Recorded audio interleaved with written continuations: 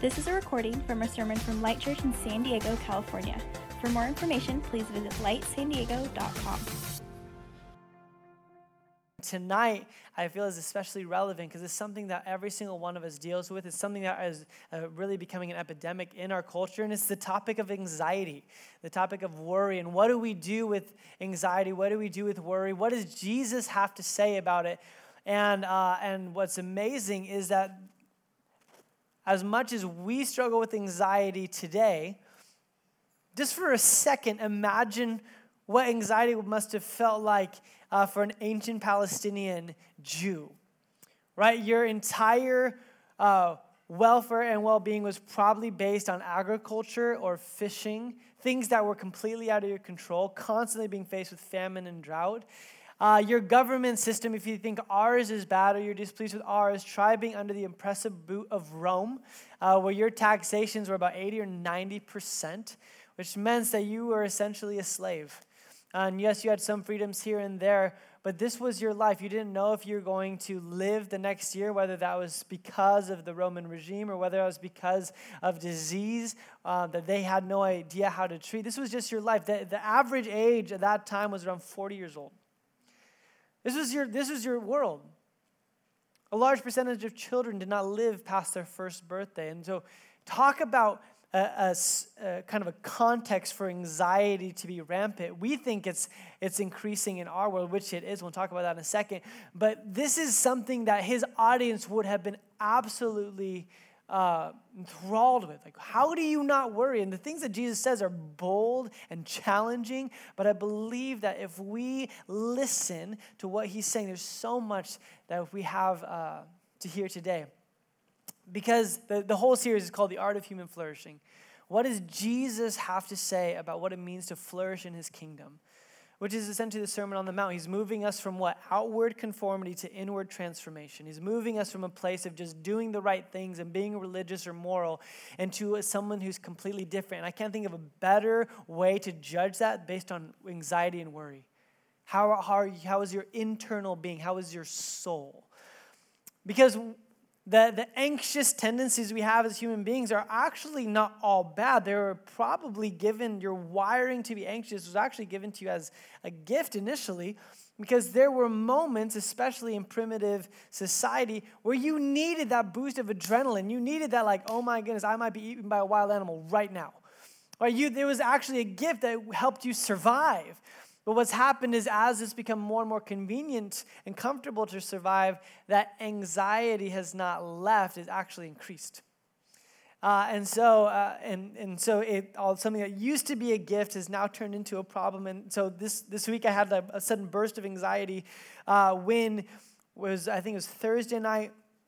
Jen's like, hey, kids, come look out the window. And we go and we look out our side door, and there is this massive raccoon on top of our dumpster, and I'm immediately overcome with rage because this raccoon has been getting into our trash can, ripping open bags, and about once or twice a week I'm cleaning up just garbage in my backyard thanks to this raccoon, and I'm looking at this demon animal, and he's just there. And so all my kids are like, oh, it's crazy, it's kind of scary. We have this 10-pound dog named Frances, right? And she's this little white Chihuahua Italian Greyhound thing, and she thinks she can like take anyone, right? And so she's going nuts, just running around in circles. The hair on the back of her spine is just standing straight up, and she's like snarling, like, let me at him, right? Like, put me in, coach. And I'm like, whoa, chill, Francis. And so we like kind of go around our business and we kind of forget about it. But she just keeps barking. And Jen's like, well, maybe she like needs to go to the bathroom or something. I'm like, probably not, but you know. But then I was thinking like, well, I wonder if she'll scare the raccoon away. You know, keep in mind the raccoon's about 4 times as big. But I'm just thinking, like, yeah, like the dog is going to bark, the raccoon's going to run, it's going to be great. So I'm like, yeah. So I'm like, well, just in case anything happens, I'll take like a broom with me. And so I let her out the side door, and she doesn't need to go to the bathroom at all. She just runs straight at this raccoon, and the raccoon starts to run away, but all of a sudden it turns, right? And it's like pitch black, and kind of happen. All of a sudden they just go at it, and like all of a sudden like, like these crazy raccoon sounds. Like, you ever heard a raccoon sound? It's weird. And so they're like going at it, and I'm like, I just killed my dog.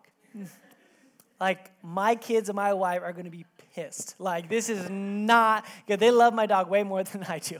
And so, sometimes more than me sometimes. But anyways, I'm in this moment, I'm like, dang it, what have I done? And so I'm like, do I like go and like try and separate? So I have this broom, so I'm like banging it on the wall. The kids come running because they hear this like ferocious fight happening. I'm yelling, like, hey, stop banging the wall. The neighbor comes out, what's going on? And my kids just start bawling. I'm like, you killed our dog. I'm like, no, I didn't. The dog was totally fine.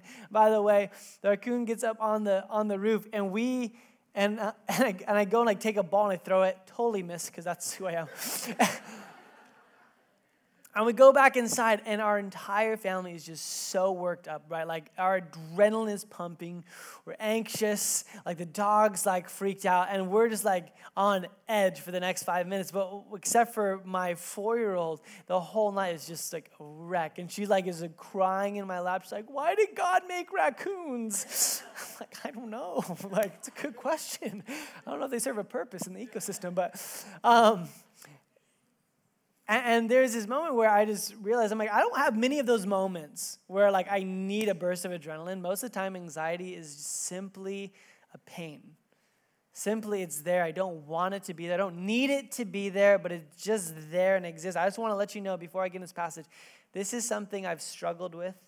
You can know this, your pastor. There's been seasons of my life, not currently, but there's been seasons of my life where I've struggled with some pretty severe anxiety.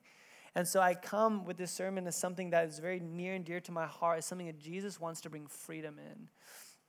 He doesn't intend for us to live in a constant state of fight or flight. He doesn't intend for us to be in a constant state of worry. He desires for us to know peace. And peace ultimately is Him. And so let's dive into the Word together. Let's figure out what He has to say about anxiety as we journey through the Sermon on the Mount. So if you have your Bible, you can turn to Matthew 26. We're going to read the end of Matthew 26, starting in verse 25. It'll be on the screen if you guys don't have a Bible, but I always encourage you guys to bring a Bible if you can and mark it up or highlight it. Make it your own. It's life. So Matthew chapter 6 says this, therefore I tell you, do not worry about your life, what you will eat or drink, or about your body, what you will wear. Is not life more than food? That may be hard for some of us in this room, but the answer is yes. Is not life more than food, and the body more than clothes? Look at the birds of the air. They do not sow or reap or store away in barns, and yet your heavenly Father feeds them.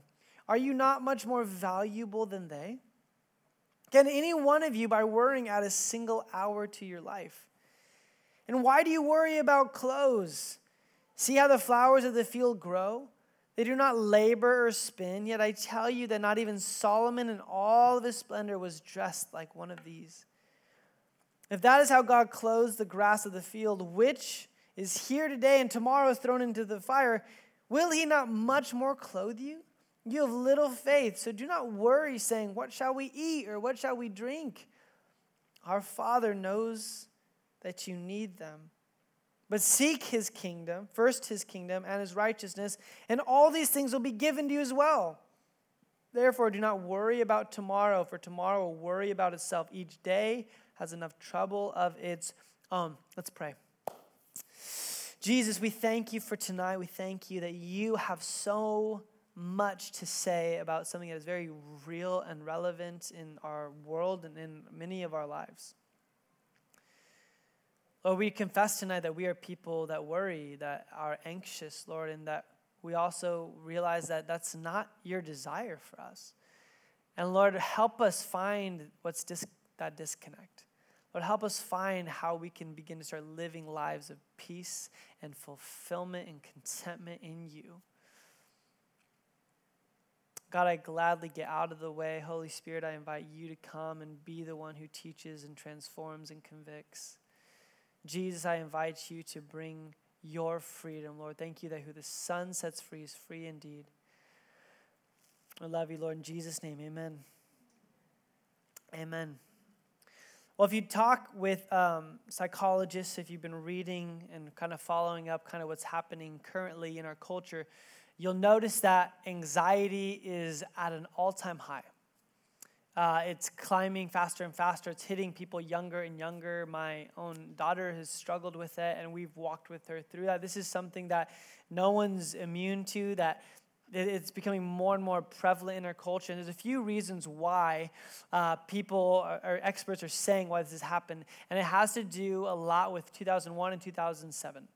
2001, obviously, is where September 11th happened, where the world that felt so safe all of a sudden was very clearly not. But probably adding to that, maybe even more influential, is 2007. A lot of things happened. Number one, Steve Jobs introduced the iPhone into our world in June of 2007. It was the first time that there was computers in your pocket, and it became a mass sensation, still is to this day. The same year that Facebook went from an education-based social platform to the greatest social platform in the world.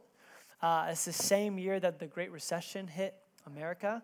And so all of a sudden, you have a brand new world. You have a brand new world that has access to more knowledge than ever before, more instantaneously, and at the same time doesn't really tell you what to do with it.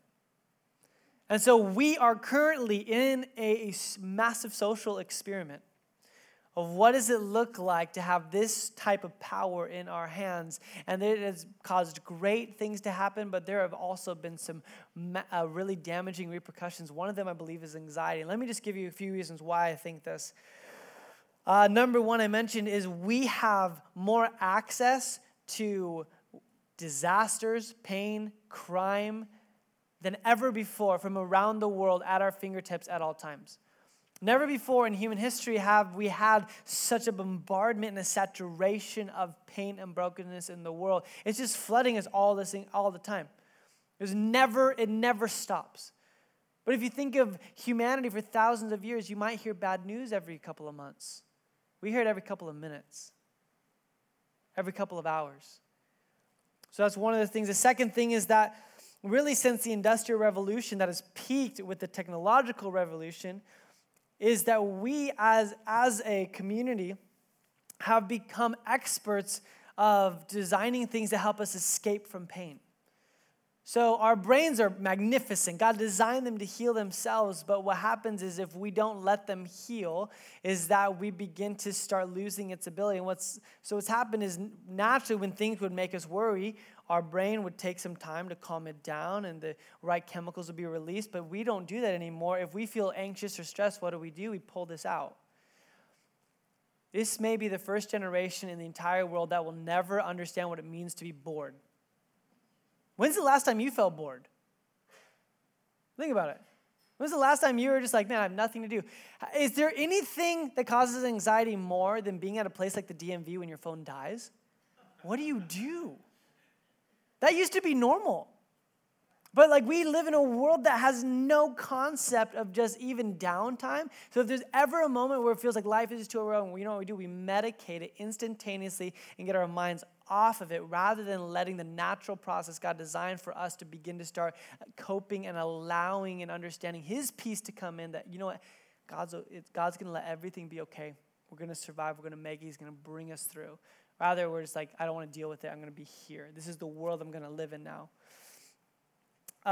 Just on that, I've been listening to a couple studies on millennials versus the next generation. So 20 and under is not millennials, by the way. It's Gen Y. Millennials grew up with 2 screens, maybe a TV and a computer. Gen Y is growing up with 5, right? A phone, an iPod, an iPad, a TV, maybe a second computer, laptops around the house. Consequently, the attention span of millennials is 12 seconds, which is the shortest it's ever been. Generation Y, it's 8 seconds. And so we're watching our world, literally the brains of humanity, especially within America, are changing rapidly. And because of that, we're seeing, and this is so interesting to me, the more affluent and comfortable a society is, the higher the rate of anxiety is. Why is that? You would think that the more comfortable you'd become, the less you can get rid of stress, but that's not the case. The more you actually lean into it and you find other reasons to be worried. And then the last thing I just want to draw attention to culturally is that we have become experts, specifically through social media, of sharing every single thing that really doesn't matter, but we've become incredibly poor at sharing the things that really do. Right? So when it comes to telling someone, hey, I'm really struggling with anxiety right now, it's hard. But telling someone what you had for brunch for like 1,000 people or 200 people, it's easy.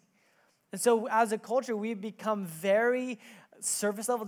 You can know everything about my life, but the things that are really hurting me or really damaging, actually, I don't want to let you know about.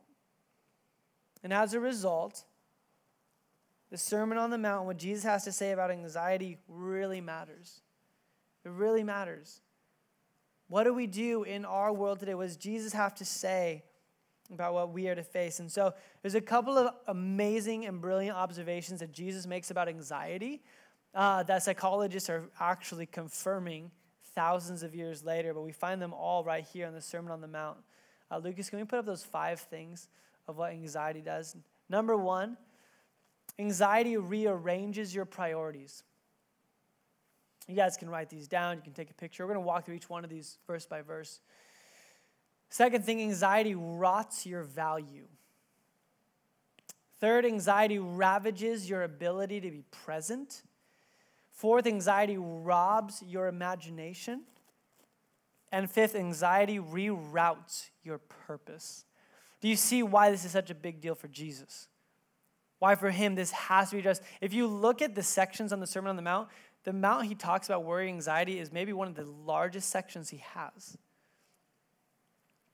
So let's go through these one at a time. So starting in verse 25, let's talk about how anxiety rearranges your priorities. Listen to how he starts. Therefore, I tell you, do not worry about your life, what you will eat or drink, or about your body, what you will wear. Is not life more than food and the body more than clothes? Now, if you were to tell me about a great list of priorities, feeding yourself and clothing yourself sound like pretty good priorities to me. But for Jesus, they're not. Your anxiousness makes your priorities distorted. Your anxiousness makes the things that aren't important seem important, but the things that God says are important don't become that important to you. Do you see how that works? When worry sets in, you make fear decisions, not faith decisions. When anxiety sets in, you start making comparing decisions rather than contentment decisions. Because it does something to your priorities. Because inevitably, anxiety in and of itself starts turning your eyes inwards and you start developing something called self-preservation. So your priorities are all about how to preserve yourself, which doesn't work in the kingdom. Because in the kingdom, like Evan talked about last year, it is about lowering yourself and making yourself lower so that you can actually glorify God and lift up other people, right? It's disadvantaging yourself for the advantage of others. So when all of a sudden your whole life is consumed with protecting yourself and advantaging yourself, the kingdom of God's priorities and your priorities flip. So even things as simple, these aren't like, and you really wanted that new Jewish robe. I saw you looking at that. No. It's like you want to eat and clothe yourselves, but you are worrying about it in the wrong priorities. He doesn't say they're bad, by the way. He says, later in the verse, he says, I'll take care of that. Those aren't bad things to want, but they're in the wrong priorities. If you struggle with anxiety, inevitably the things that consume your time, energy, and emotion are things that may be important, but not the most important. The second thing he talks about is anxiety rots your value. This is so huge. Anxiety rots your value. Our family's moving on Tuesday, and when you move, it's kind of fun because you get to clean up and pack everything up and see what you have and get rid of stuff and things like that. But there's also the scary part where you don't know what you're gonna find. You guys know what I'm talking about, especially if you have small kids. I'm cleaning out the closet where we keep our backpacks, and my son loves to walk around the oranges, not to eat, but to throw at things and throw at people. And so I found one of the oranges that wasn't orange anymore, tucked back in this closet that Augustine had put there God knows how long ago. And it had just become gross. This thing that used to be beautiful and tasty became something I didn't want to touch. So I made my kids clean it up. Just kidding, gosh. But that's exactly what happens with our values. When anxiety sets in, the longer anxiety stays, the more our value in God rots. Turns colors and it changes what it should be. And this is why it's such a big deal for Jesus to deal with this. Because you have to deal with this. Verse 26 says, look at the birds of the air. They do not sow or reap or store away in barns, and yet your heavenly Father feeds them. Look at everything that's going on around you. Are you not much more, what? Valuable than they? See, for Jesus, this is a value problem. Anxiety is not a mental health problem. It's an intimacy problem. Do you know how much you are loved by God? Josh Kelsey, who's a pastor at C3 Brooklyn, says it like this: if you are in worry, you are ignorant of God's love. If there's something that is connected with your understanding of how much God loves you, with the ability to release the worries that you believe you're protecting yourself with. That night after the raccoon attack in the backyard, I'm laying with Vienna. She's crying and asking me why God created raccoons. And my conversation with her went like this, as she's thinking like, are raccoons going to get into our house? And you know what she's doing? She's dealing with anxiety, a 4-year-old's anxiety. My conversation is not like, listen, Vienna, we have locks on our doors. We have windows. You're fine. No. My conversation is, Dad's right here. I would never let something happen to you like that. Don't you trust me, Vienna? This isn't like a door, wall, window conversation. This is a father-daughter conversation. You see, anxiety makes us think, okay, well, what's the safety procedures and the mechanisms to make sure that nothing bad's going to happen? And God says, no, you don't understand. Look at the world and how I take care of it. You're much more valuable than that. I care about you. Somebody here tonight needs to hear that and that alone. God loves you. And why this is important is because perfect love drives out fear. You can't read a book, go to a seminar. You can't go to a counselor that can convince you of this very profound fact that if you can get how much God loves you, it is the most powerful weapon against fear. And that's why anxiety rots that value. If it sits there long enough, it starts to change your idea of what you think God says and thinks about who you are. Psalm 139 says this: how precious are your thoughts towards me, O God. When's the last time you imagined God's posture and thoughts towards you and you're like, man, God thinks I'm awesome? Because that's what it says. Precious are your thoughts towards me. How vast is the sum of them, more than the sand on the seashore. God's obsessed with you. I don't know, but again, I say that in all humility because that's not my first reaction when I think, I wonder what God's thinking about my life right now. He must think I'm amazing. He must be like, gosh, Benji's awesome. Jeez. No, it's most of the time I'm like, he's probably thinking I need to fix that, stop doing that, change that, jump higher, run faster, PF flyers on my spirit. Like, I need to just be a better person. That's not what Scripture says. It says, no. There's precious thoughts that he has toward you, the value he has for you. And I love it. He proved it. I don't have to prove it to you. He proved it to you. Number 3. Why anxiety is such a big deal to Jesus is because anxiety ravages your ability to be present. If anyone struggles with anxiety, how true is this? It just robs your ability to be present. In verse 27, it says, can any one of you, by worrying, add a single hour to your life? And you're like, well, that's a silly question. Unless you've struggled with anxiety like I have, that's exactly what you're trying to do when you're anxious. You know what you're trying to do? You're trying to add hours to your life. What are you trying to do? Protect yourself. When Jen's dad passed away a few years ago, and she went into deep depression, I went in to try and make everything right and okay, and I didn't really deal with any of it, and because of the stress of that and some other things, a few months later, I had my first anxiety attack, and it was like hell on earth. I'm like, what is happening to me? I never had one before. A couple weeks later, another one. A couple weeks later, another one. And they were so bad and so severe that I started having anxiety, chronic anxiety, because I didn't want to have another anxiety attack. Isn't that funny? My therapist called it anticipatory anxiety. So I thought that by being anxious, I would prevent myself from being anxious. And that's what, in my mind, subconsciously, that's what I thought I'm doing. I'm like, well, if I just think about it enough, if I analyze it enough, if I'm always thinking about it, then I won't have any more anxiety attacks. And the anxiety, the low-grade current of anxiety that I had was even worse than the attacks. And I'm sitting there with my Christian counselor, and he looks at me and he says, so let me get this straight. You think that by worrying about this, you're going to prevent one of these from happening? And I was like, yeah. He's like, how's that working for you? I said, it's not. It's not working at all. This is exactly what Jesus says. Do you think this is going to work? Do you think anxiety works? Can I just tell you right now, church? Anxiety is a liar. Anxiety promises you that it will make you safer and more peaceful, and it never delivers. Jesus always delivers.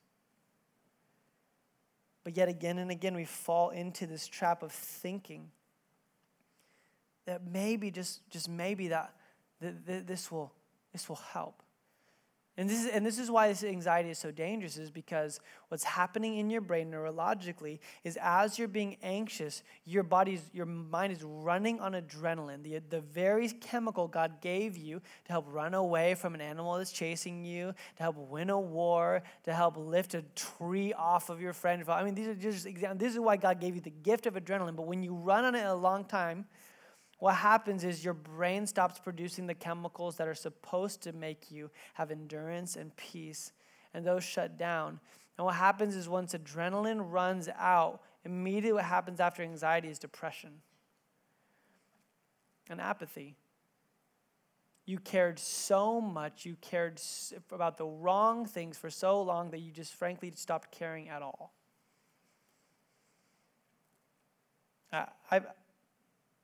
This isn't stuff I'm making. I know dozens of people. This is their pattern. Anxiety and depression is why they always go hand in hand. And this is why Jesus is so adamant and says, listen, this isn't what I have for you. And we'll talk in a minute what he says to do about it. Let's go to the fourth one. Anxiety robs your imagination. Verse 28 says, and why do you worry about clothes? And I want you to focus on this next verse. It says, see how the flowers of the field grow? They do not labor or spin. Yet I tell you, not even Solomon in all his splendor was dressed like one of these. Now, in Galilee, on this mountain, are there flowers growing nearby? Probably not. They're in a desert. So what Jesus is asking them to do is use their imagination. When he says see, he's probably not saying, look at this flower bed that we're all standing in. No. Have you ever been to Galilee before? It's not like the flower gardens in Carlsbad, right? He's saying, imagine. You all have seen them before. Think about those flowers. And the word see is this Greek word, actually the combination of two Greek words that is incredibly powerful and passionate. It's this Greek word kata, which means to come down and get close, and menthano, which means to lean in and observe, right? It is see something so vividly. It's not in front of you, but use your imagination so vividly it overcomes you. And so what God is saying is anxiety takes your imagination and it robs it and uses it for something like fear. Rather, he says, use your imagination to think about how good I am.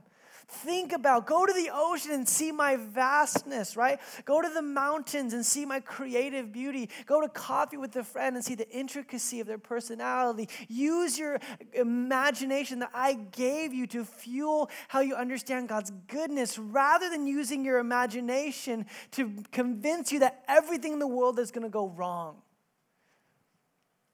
The same pastor, Josh Kelsey, says this: worry is a misuse of imagination. Love that definition. Worry is a misuse of our imagination. All of us have them, some of us more than others. And chances are, if you have an active imagination, you may struggle with anxiety more. And your imagination is not a curse, it's a gift, but you have to use your imagination to think about things that are good, pure, and lovely. After first service, my wife came up and shared this verse. It wasn't in my notes, but it really should have been. I just want to read this to you. This is in Philippians chapter 4.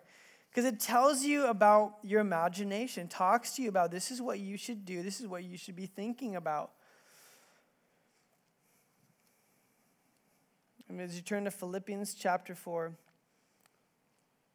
starting in verse 6, it says, "Do not be anxious about anything, but in everything by prayer and supplication with thanksgiving, let your requests be made known to God. And the peace of God, which surpasses all understanding," right? How many of you guys try and use your understanding to get free from fear?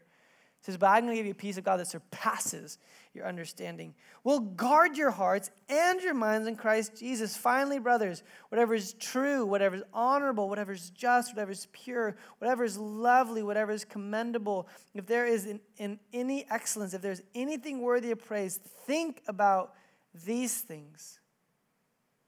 See, I love it. And one thing Jen said is, it's not like God's just telling you to get rid of anxiety. He's telling you what to fill your imagination with. Things that are pure and lovely and admirable. It's about what you fuel in your mind. It's about engaging in prayer rather than worry. And the fifth one is this: anxiety reroutes your purpose. This is maybe one of the most scary of all. This is why Jesus ends this section by saying this: "Seek first his kingdom and his righteousness, and everything else will be given to you as well." Because when we entertain and have anxiety for a long time, our purpose changes from being a selfless gift to the world to give out the love of Jesus to become someone who is internally focused to guard and to protect ourselves. It reroutes your purpose. You see, we think that like Satan's job is to get us to go and like do drugs or go clubbing or to go and have this. I just think that Satan uses anxiety and fear just to reroute your purpose. I don't think he cares so much if you're doing this or that or the bad things. He's just saying, just don't be useful for the kingdom of God. That's exactly what anxiety does. It reroutes us. But in that, Jesus also gives us the antidote, which we're going to talk about here in just a second, the power of seeking. The power of seeking is one of the ways that anxiety gets rid of, or we get rid of anxiety in our lives, is by what we pursue, what our purpose is, what we seek. But before I talk about this, I just want to tell you something that's really cool, something that really helped me. At this point in the message, we could just be like, cool, thanks, Jesus. Easy for you to say, you're God. You have a fear of storms? You can calm them. Awesome, must be nice to be you. Of course you're not anxious. You created the universe. Like, I'm just me. Do you know that Jesus struggled with anxious moments? And someone needs to hear this tonight. God gets anxiety. God, Jesus, in his life, as he's fully God, yet fully human. Let me read this to you in Luke 22. Right before Jesus goes to the cross. Let's start in verse 42. This is in the garden, he's praying. In verse 42, it says this: "Father, if you are willing, take this cup from me. Yet not my will, but yours be done." We had a sermon a few months back talking about what the cup represented. It represented the wrath of God that he was about to have poured out upon him so you wouldn't have to, right? So he's not just fearing the nails and the whipping and the shame. He's fearing this judgment that is about to come on him, to the point where it says this in the next verse: "An angel from heaven appeared to him and strengthened him. And being in anguish, Jesus prayed more earnestly, and his sweat was like drops of blood falling to the ground." Jesus gets it. Some would even call this a certain level of an anxiety attack, right? So profoundly overwhelmed by the weight of what's about to happen to him that he finds himself weakened, sweating to the point of it's like blood. This is the same Jesus that looks at you with love in his eyes and says, don't be anxious about your life. He gets it. But just because Jesus was anxious doesn't mean that he went as far as to living in that. And this is where Jesus, he understands it, but he also understands the freedom that can happen through it. I, for one, if this is any encouragement to you, as someone who struggled with anxiety for like 2 years straight, I can stand here a couple years later saying, there's freedom. You don't live your entire life. You don't have to live your entire life in anxiety. And yes, it's a journey, and yes, it's a process, but if you continue to seek first his kingdom and continue to let him into those spaces, the peace that he can give you, however he does that, it'll look different for each person, is real and it's available for you. What you seek matters. So just practically, if we look at these things again, we'll begin to start seeing what Jesus does here. But it begins with us making a decision tonight. And I remember this happening to me, and this is huge. I remember at a really low moment for me as I just felt crippled by anxiety. I didn't want to drive. I didn't want to speak. I had anxiety when I'd preach. I remember there came this moment where I literally said, Lord, even if I have anxiety the rest of my life, help me love people well. Even if every time I preach, I feel like I'm going to throw up, help me preach your word with passion. Even if it's hard for me to get out of bed, let me get out of bed so I can go show someone the compassionate love of Jesus. And it was at this moment where it wasn't about me getting rid of anxiety, it was about me just seeking God's kingdom. I'm like, even if I have anxiety, I'm seeking your kingdom. I'm not going to let this rob me of my purpose. And to this day, that's been my prayer. There's highs and lows. There's moments where I feel overwhelmed and moments I feel on top of the world. But my prayer does not change. I want your kingdom to come. I want your righteousness to come in this world through the broken vessel that is myself. This human decaying body that has mental and emotional and physical health problems and will for the rest of his life. Use me in my weakness so that your power would be made perfect. It is not about me being perfect or powerful. It is about Christ being perfect and powerful in the midst of my weakness, even if that's anxiety. And as I choose to press into seeking his kingdom are the moments where I begin to start forgetting the anxiety at all. And that's my hope and desire tonight, is what would happen? What would happen if we just let Jesus into those moments? So I want to show you just a reminder of what anxiety can do, right? Anxiety rearranges your priorities, it rots your value, it ravages your present reality, it robs your imagination, it reroutes your purpose. But listen, in seeking God's kingdom, this is what Jesus does. Jesus restores your priorities. Jesus proves your value. Jesus brings life to your present, redemption to your past, and hope to your future. Jesus revitalizes your imagination, and Jesus invites you into his eternal purpose. How good is God? He doesn't just say, stop being anxious. No. He enters into every single one of the symptoms of anxiety and redeems it. Through his presence, through the work of the cross. So this is what we want to do right now. Brandon, I'm going to have you come out and just play piano. We're just going to have a moment of prayer. We're going to walk through these things. First service was powerful. We just got to deal with some really significant and important things that I think that there's a reason why you're here tonight. It's not because your friend invited you, and it's not even because you chose to come. Maybe it's because God desired to meet with you tonight and bring new faith and new freedom to your soul. So you guys just bow your heads with me.